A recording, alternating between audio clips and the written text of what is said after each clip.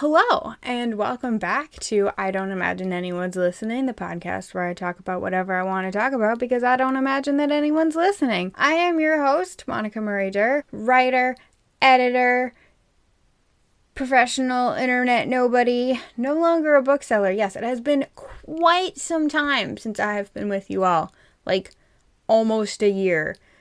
But, life happens. You don't have time to do the thing. But now I'm back. I'm back doing the thing. I have, if you will allow me, been persuaded to do the thing. That's right. It's a very bad pun. We are talking about Netflix's Persuasion. It's a movie. Technically, that's a little bit unfair, which is part of what I'm going to talk about. So I think more than a review, this is kind of a review, but I think this is I like to think of this more as let me tell you what I thought so you can decide whether or not you want to bother to watch this movie. Because I have to say, all the criticisms I've seen of this movie online are absolutely fair. And I did actually really like watching this movie. I didn't think it was that bad. But some of my favorite criticisms I saw were Dakota Johnson looks like a person who knows what an iPhone is. 100% fair. It seemed like the writers watched Fleabag and Bridgerton in the same week. You know what? 100%. But all that being said, I still liked the movie, but I get why certain people won't. And not necessarily Austen adaptation purists. Just, I get why people won't appreciate its, for lack of a better word, vibe. Maybe tone is actually the better word that I'm looking for, but I've said vibe now, and whatever. So I'm going to start with spoiler alert, but also this book that it's based on came out in 1818, so no excuses, you can read the book. Also, there have been like 3 other adaptations at least before now, so if you don't know how this book ends, you obviously don't know who Jane Austen is, or you're just never gonna read it. So spoiler alert, but also sorry not sorry. So the thing about this movie that's weird is that it's sort of period but sort of modern, and like, if you saw the trailer, you know what I mean. Whereas it's in more or less period costumes. There are some anachronisms, but whatever. Some of the dialogue is very modern, and sometimes it works, and sometimes it just doesn't. Like the discussions of 5s and 10s. And also the mugging at the camera, a la Fleabag. Again, sometimes it works, sometimes it doesn't. I think pretty quickly it becomes a crutch. Like, they use it too often, and because Dakota Johnson has a very modern face, it just feels a little bit too modern. Though I understand why they made some modern updates. Like, I get what they were going for. So some of them worked, but they didn't always land. Like, if you saw Baz Luhrmann's movie of The Great Gatsby, the music in that is modern rap. I think Jay-Z produced the soundtrack. And, like, I get what he's going for. He's trying to bring it to a modern audience without modernizing the entire adaptation. And even though, like, in that movie I get what he's going for, but I don't think it really works. I think the same thing is happening here.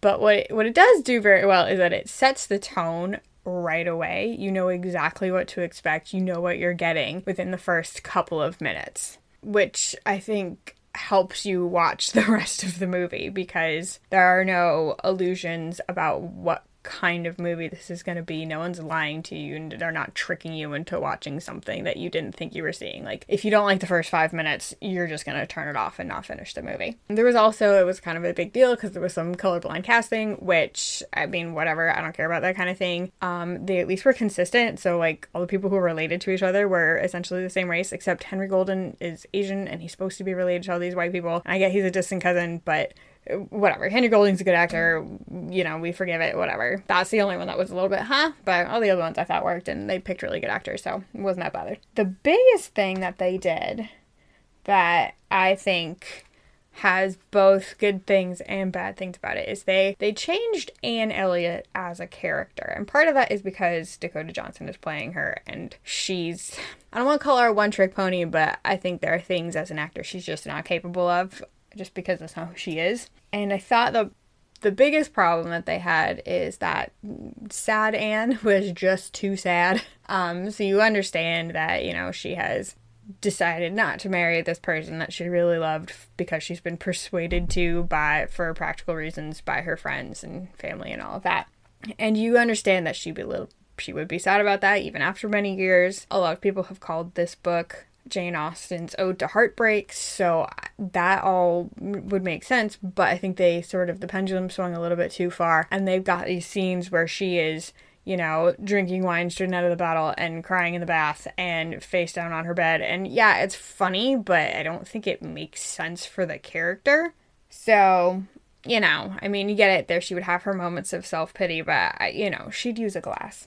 What I did really like about this particular adaptation, and it's been a couple years since I've read the book, so I don't remember if it's emphasized in the book, but a big part of this book is her family and how her dad and her sisters have something called the Elliot Pride, and they're full of themselves. They're very vain, and Anne is not like that, except that she is a bit. It's just that her pride doesn't manifest in physical vanity, but she is, in this movie anyway, proud of being the cleverest person in the room, and if that's in the book, it's much subtler, and it's also not something that she would sort of rub in and lord over. She might feel good about herself, but she never seems smug about it, and I think that's one of the problems I had here is, yeah, she might take some solace in knowing that she's smarter than all these dum-dums, but she would never ever let on. Whereas in this movie, there are some scenes where she is a little too smug and a little too self-aware. Or self-aware is not the right word, but she's a little too smug and just a little too full of herself, know-it-all-y in a way that I don't think is right for the character. But what is interesting about emphasizing that is that it makes her a little bit more flawed than she is in the book, because in the book her main flaw is that she allows herself to be persuaded, but by the time we meet her, she's done with that. She's moved past the time in her life where she's impressionable enough to have her mind changed by people, and also Wentworth, the guy she wants to marry, is rich now, so if they were to get together, everyone would be fine with it. Spoiler alert, that's exactly what happens. But what I think does work is that because she's a little bit more flawed in this prideful, vain kind of way that is like her family and yet unlike, it does make her more relatable to a modern audience, I think, especially an audience who doesn't necessarily know a lot of Jane Austen and who's not necessarily familiar with all the sort of trappings of the time, like having to marry someone who will secure you financially, and yeah, if you like them, bonus points, but it's not necessary. So I think making her a little bit more relatable in that way does open up the door for a modern audience to like her a little bit more than we otherwise might. I think what I really did like about this movie, and the thing that sold me on it, is that they are, and again, this is something I think they're doing for the modern audience, but I think they're much more honest about the nature of the relationships in these in this movie, especially, or in this story, especially between Anne and Frederick, and or Captain Wentworth, depending what you want to call him. Because the thing is, they have a history. They were, as they say in the movie, exes. One of the modern things I do not like. But that's how we describe that relationship now. So, I get what they did it. But, and then they take it a step further when she goes, we're worse than exes, we're friends, and that was a little bit cringe. But, again, I understand, but I think what I like is that there is a scene where Anne and Frederick talk to each other, and they don't quite hash out, they don't do a post-mortem on their relationship, but they are honest about where they stand now, especially because they have to spend all this time together because he's visiting her sister's in-laws while she is also visiting her sister, and you know, all that Regency family stuff that goes on. So I did appreciate that they were a little bit more open, and I think that made it was a little bit more believable for modern people to be like, oh, okay, they meant something to each other once, they still have feelings for each other, but they're more mature and they've realized that their relationship has turned into something else, even though that's not necessarily what either of them wants, and they don't really quite have the balls to say it to each other yet, but that's the whole point of the story. Yay! Anyway, you see what I mean. Continuing this theme of stuff that is a little bit more honest, I thought they did the same thing very well with Anne and the Musgroves. That is her sister's in-laws. And so her sister's husband, Charles, wanted to marry Anne first. And this is a known thing. Like, no one is hiding this. And in the book, everyone knows this about about them as well. At one point, Charles's sisters come to Anne and say, "Oh, we wish he'd married you instead." And in the movie, they kind of do that okay. Like, there's a scene where they're at dinner, and Anne is the one to blurt it out. And that I didn't like because, in that scene, Anne is drunk. And I did not think that was a good character choice. That didn't fit with her at all. She's the responsible one that everyone comes to fix their problems, not the drunk aunt. I think they leaned into drunk aunt a little bit too much. But, if someone else, the point is it gets brought up at the dinner table and it's just known, and the whole family just goes, yeah, we all would have preferred Anne. And the sister who actually did marry him is right there. So that kind of stuff I thought worked really well. And then what's great about that, the carrying on those relationships, is Charles and Anne's sister Mary, who he ended up marrying. They are both the worst. They're both terrible parents, and they totally deserve each other. So you can see Anne 100% made the right choice there. But I think in general, I liked the openness of the characters in that adaptation that you don't get either in the book or in other more faithful adaptations. Though, to be fair, speaking of faithfulness, they did hit all the main points of the book. I'll come back to Mr. Elliot, the cousin, in a bit, because that is the one thing they did deviate from pretty severely that I didn't think made any sense. But more on that in a moment. So the last more honest relationship that I had in this was Anne and her mother's friend, Lady Russell. And Lady Russell is the person who convinced Anne all those years ago not to marry Frederick, even though they loved each other, because at that time he was broke AF and was just in the Navy and didn't have any money. And since then he has made his fortune and returned with a boat, etc., as sailors do. They have boats, so I've been told. Any hoozles. And I think in other adaptations, again, I can't quite remember how they handle this in the book, but in other adaptations, it's just kind of taken for granted that Anne isn't mad. I mean, in this movie, Anne is still not mad. She's worked her way through it. But I thought they did, I think in this one they did a better job of addressing it. They have that conversation of where she says, she apologizes because, of course, she didn't know what she didn't know because she couldn't see the future. And Anne is very understanding and forgiving and say, yeah, at the time you did give me the right advice because neither of us knew what was going to happen. We didn't know he was going to come back with success and money and a boat. And, he might not have. So in the moment, you gave the right advice. In a vacuum, I made the right choice. Of course, hindsight being 2020, that didn't work. That did turn out to be true, and now we're at where we're at. So I appreciate that they did very frankly address why Anne isn't mad. It's just not because, Anne is just a nice, meek person, and she just doesn't hold grudges. And, maybe that's true, but at least there was some explanation, character-wise, for why she wouldn't be upset and why she continues to be friends with Lady Russell. Because that's something that bothered me in some of the other ones, is like, why is she still friends with this old lady? Though she's not that much of an old lady, but Austen level old lady. Regency era old lady. So in this adaptation, they, I think, were very good with the side characters, which is something I've noticed that more recent Jane Austen adaptations, even the period ones, they do nail the side characters. If you saw the Emma that came out 2 years ago, actually did like that more than a lot of people. But anyway, the best part of that was definitely the side characters. They nailed, Emma's dad and her neighbors, and in this in this new Persuasion, they similarly get the side characters down very well. Anne's father, Sir Walter, is Richard E. Grant plays him, and he's fantastic. It's just very good casting, and he's got that. I don't know if fop is a period accurate word for this, but he is this very foppish dandy who's obsessed with his appearance, and they go to Bath and they rent a house that they can't afford and all of that. They attend the right parties and they,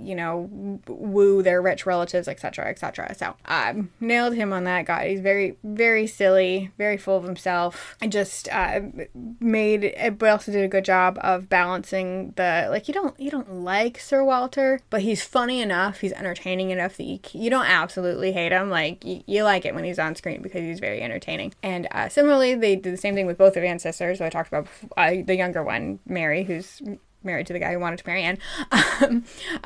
They did a great job with her, and also the older sister, who's very much like her father, and the two of them just swan around in society spending money that they don't have. And Mrs. Clay is also there, which is kind of how it works in the book too. But Mrs. Clay takes us into a side character who I thought they didn't do so well, and that is Mr. Elliot, who was a cousin, but like a distant cousin, but he's still the heir to Sir Walter's fortune, or not really fortune, but title, and therefore house. There's no fortune to speak of. Sir Walter spent it all. But he does have a title and he does have a house. So Mr. Elliot, being the closest male relative, would inherit that. And so in the book and also in the movie, he appears in the story so that he can basically lock down Anne and therefore definitely super duper secure fortunes, etc. Or so it seems. And he's very charming, and it seems like he might very much actually like Anne. And in the book, it's a big reveal that he's not actually into Anne at all. He is into Sir Walter's friend, Mrs. Clay, because he's afraid that she's going to marry Sir Walter and going to give him a son. And so he woos. I'm saying woo a lot. So he seduces her instead. But the problem with the movie version is that he's very upfront about that. He makes no bones about the fact that he is there just to make sure that he secures his inheritance. And Anne is still into him anyway, which did not make any sense whatsoever, either for like the character in the book or the character that they'd established in this movie thus far. So that very much bothered me. And then so then it's supposed to be a reveal because Anne has a friend in Bath that they totally cut from the movie, which, fair enough, cover time, who finds out that Mr. Elliot is actually going around with Mrs. Clay and has no interest in Anne whatsoever. That's a big reveal in the book, and in the movie they totally undercut that, because we do get the scene where we find, it's kind of funny, where Mr. Elliot and Mrs. Clay are just making out on the street, and it's not a big deal, actually. Like, I don't know if they thought that was going to be like a kind of moment, because it doesn't land at all, because we already knew that his like whole purpose was just to make sure that, he got what he thought was his rightful inheritance and legally was. So there's that.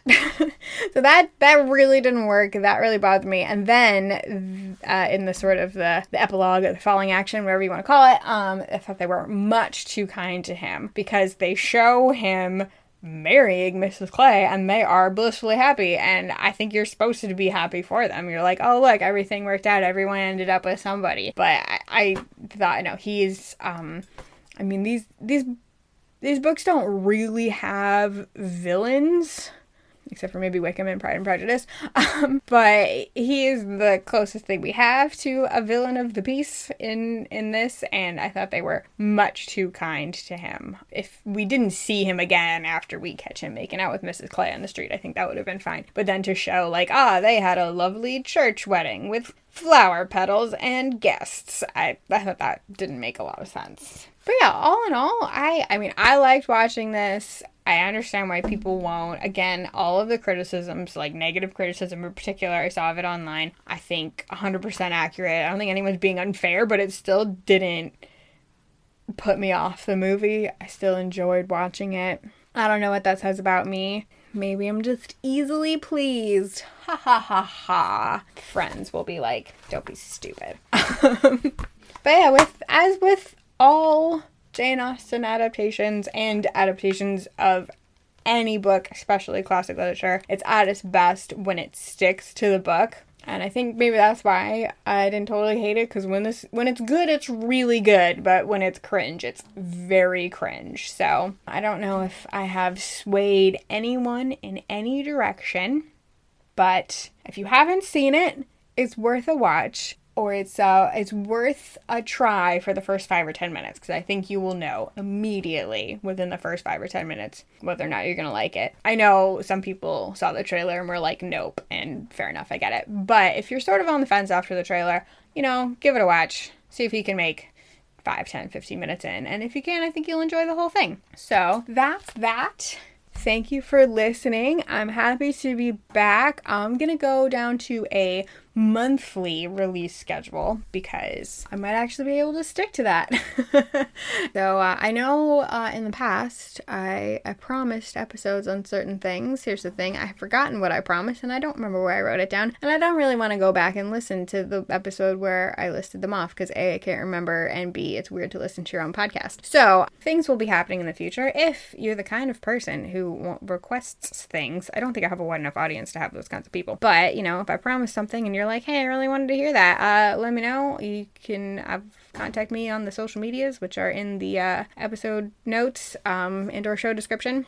While I was away, people consistently downloaded my previous episode, which is a review of Cloud Cuckoo Land by Anthony Doerr. Thank you, everyone who continued to listen, even though I wasn't producing anything new. According to my stats, many of you were in Germany. So if you are actually in Germany, danke. If you are just using a VPN and for some reason a bunch of you have it set to Germany, danke anyway. Hello to potentially German listeners. I hope you want to listen to more than just that one episode on a book, because I don't have early access to readers' copies because I don't sell books anymore. I am a little bit sad about that, but what you gonna do? Life goes on. Anyway, thank you again for listening. Let's do this again next month. You can follow me on the social media links in the episode description. You can even give me money. I don't expect you to give me money, but there is an option to give me money if you would like to give me money. This show doesn't have a lot of overhead, but it's not 100% free for me to make. So if you want to throw me some money, I'm going to stop begging for money now. It's starting to get a little bit gross. Anyway, thank you for listening. It's probably the 3rd time I've said that. I hope you come back again next month, and I also hope that I come back again next month. Okay, goodbye for real this time.